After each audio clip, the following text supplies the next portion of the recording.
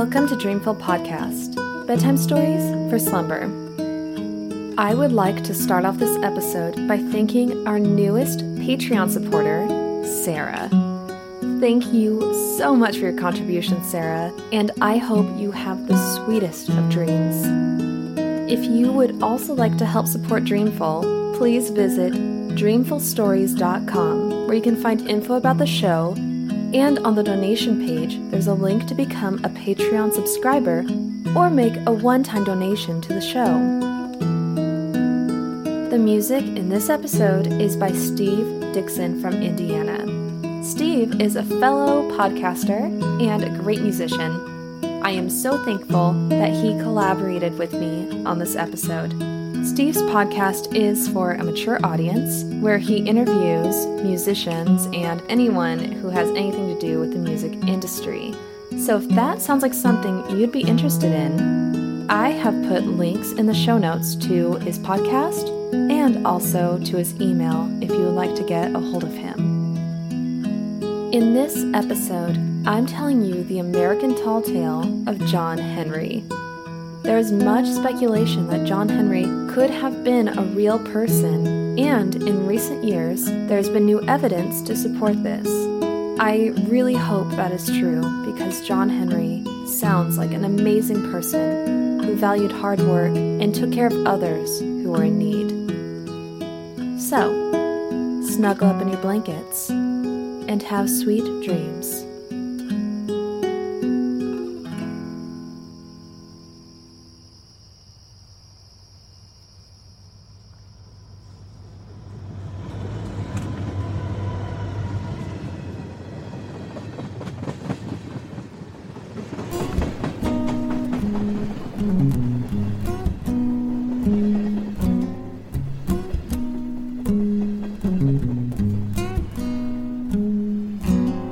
When John Henry was just a baby, he was sitting on his father's knee.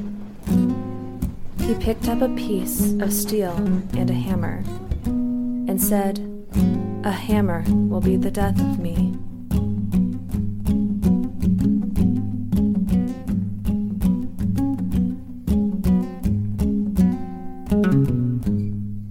John Henry was born in a time when the American Civil War had ended, freeing those who were enslaved. From a young age, he worked hard for his family, and soon was hired by the railroad company. By the age of 10, he worked from dawn until dusk. He would stop and listen to the sound of a train far away, and told his family, "I am going to be a steel driver someday."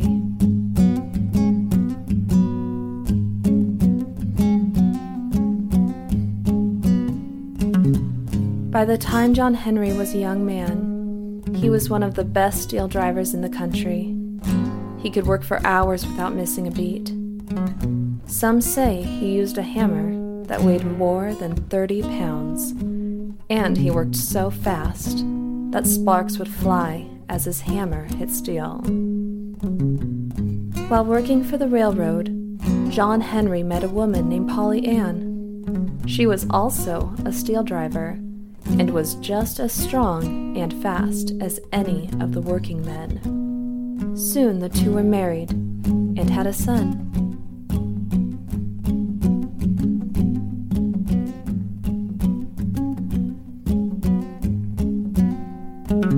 The railroad company asked John to lead workers on a project to extend the railroad into the Allegheny Mountains.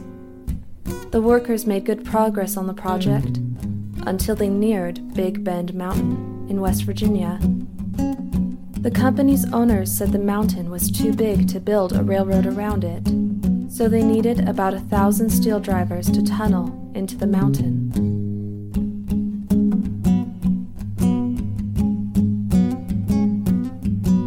That July was the hottest month that had ever been seen. Many workers became tired and weak in the heat. John Henry was concerned that they might lose their jobs, so he picked up their hammers and began doing their work too. He worked day and night, rarely stopping to eat. The men thanked John Henry for his help. He just smiled and said, A man ain't nothing but a man. He has just got to do his best.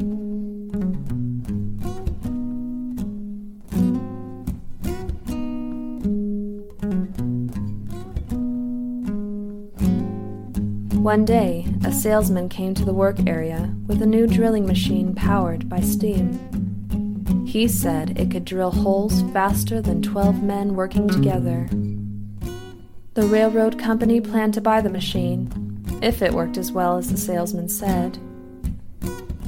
The railroad boss said to the salesman, "I have the best steel driver around. His name is John Henry, and he can beat more than 20 men working together." The salesman, however, did not believe what the boss claimed. So they agreed to a race. If the machine could drill faster than John Henry, they would replace all the workers with it. John Henry told the man, "I'd die before I let your machine replace these working men."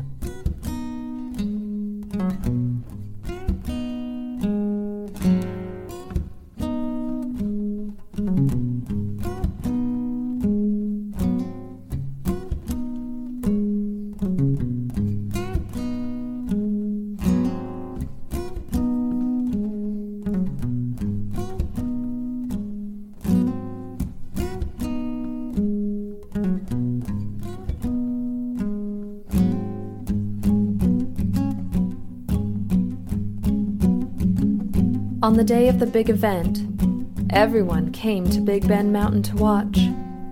Even early in the day, the sun was burning hot. The competition began.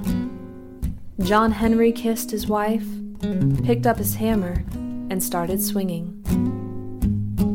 At first, the steam-powered drill worked 2 times faster than he did.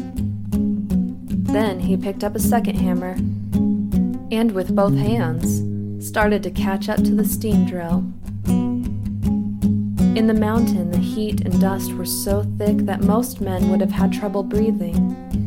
The crowd shouted as clouds of dust came from inside the tunnel, and they heard what sounded like the mountain breaking. However, it was only the sound of the steam drill halting to a stop. The crowd cheered when the broken-down machine was pulled from the tunnel. It had only drilled 9 feet deep, but John Henry was 15 feet into the mountain. Polly Ann urged John Henry to stop, but he kept digging deeper into the darkness. John was too strong for his own good, and with one final swing, his heart burst. In an instant, John Henry fell down with a hammer still clutched in his hand. There was a terrible silence as Polly Ann ran to him. "I beat them," he said with a smile. Then he took his last breath.